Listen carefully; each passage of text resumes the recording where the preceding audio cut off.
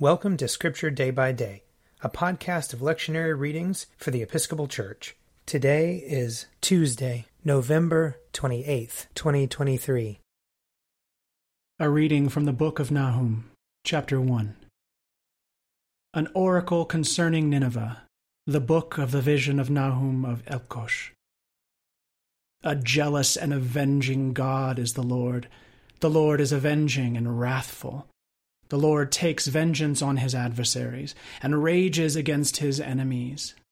The Lord is slow to anger, but great in power, and the Lord will by no means clear the guilty. His way is in whirlwind and storm, and the clouds are the dust of his feet. He rebukes the sea and makes it dry, and he dries up all the rivers. Bashan and Carmel wither, and the bloom of Lebanon fades. The mountains quake before him, and the hills melt. The earth heaves before him, the world and all who live in it. Who can stand before his indignation? Who can endure the heat of his anger? His wrath is poured out like fire, and by him the rocks are broken in pieces. The Lord is good, a stronghold in a day of trouble. He protects those who take refuge in him, even in a rushing flood. He will make a full end of his adversaries, and will pursue his enemies into darkness. Why do you plot against the Lord? He will make an end. No adversary will rise up twice. Like thorns they are entangled, like drunkards they are drunk, they are consumed like dry straw. From you one has gone out who plots evil against the Lord, one who counsels wickedness. Thus says the Lord, though they are at full strength and many, they will be cut off and pass away. Though I have afflicted you, I will afflict you no more. And now I will break off his yoke from you, and snap the bonds that bind you. Here ends the reading. Psalm 120. When I was in trouble, I called to the Lord. I called to the Lord, and he answered me. Deliver me, O Lord, from lying lips, and from the deceitful tongue. What shall be done to you? And what more besides, O you deceitful tongue? The sharpened arrows of a warrior, along with hot glowing coals. How hateful it is that I must lodge in Meshech, and dwell among the tents of Kedar. Too long have I had to live among the enemies of peace. I am on the side of peace, but when I speak of it, they are for war. Psalm 121. I lift up my eyes to the hills. From where is my help to come? My help comes from the Lord, the maker of heaven and earth. He will not let your foot be moved, and he who watches over you will not fall asleep.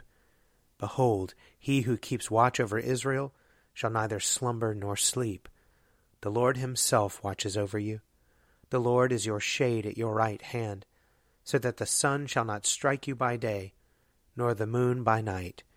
The Lord shall preserve you from all evil. It is he who shall keep you safe. The Lord shall watch over your going out and your coming in, from this time forth, forevermore. Psalm 122. I was glad when they said to me, let us go to the house of the Lord. Now our feet are standing within your gates, O Jerusalem. Jerusalem is built as a city that is at unity with itself, to which the tribes go up, the tribes of the Lord, the assembly of Israel, to praise the name of the Lord. For there are the thrones of judgment, the thrones of the house of David. Pray for the peace of Jerusalem. May they prosper who love you. Peace be within your walls, and quietness within your towers. For my brethren and companions' sake, I pray for your prosperity. Because of the house of the Lord our God, I will seek to do you good. Psalm 123. To you I lift up my eyes, to you enthroned in the heavens. As the eyes of servants look to the hand of their masters, and the eyes of a maid to the hand of her mistress, so our eyes look to the Lord our God, until he show us his mercy. Have mercy upon us, O Lord, have mercy, for we have had more than enough of contempt, too much of the scorn of the indolent rich, and of the derision of the proud. A reading from 1 Peter chapter 1. Therefore prepare your minds for action. Discipline yourselves. Set all your hope on the grace that Jesus Christ will bring you when he is revealed. Like obedient children, do not be conformed to the desires that you formerly had in ignorance. Instead, as he who called you is holy, be holy yourselves in all your conduct. For it is written, "You shall be holy, for I am holy." If you invoke as Father the one who judges all people impartially according to their deeds, live in reverent fear during the time of your exile.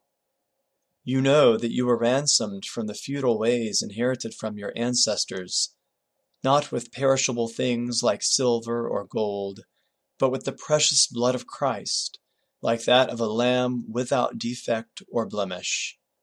He was destined before the foundation of the world, but was revealed at the end of the ages for your sake. Through him you have come to trust in God, who raised him from the dead and gave him glory, so that your faith and hope are set on God. Now that you have purified your souls by your obedience to the truth, so that you have genuine mutual love, love one another deeply from the heart.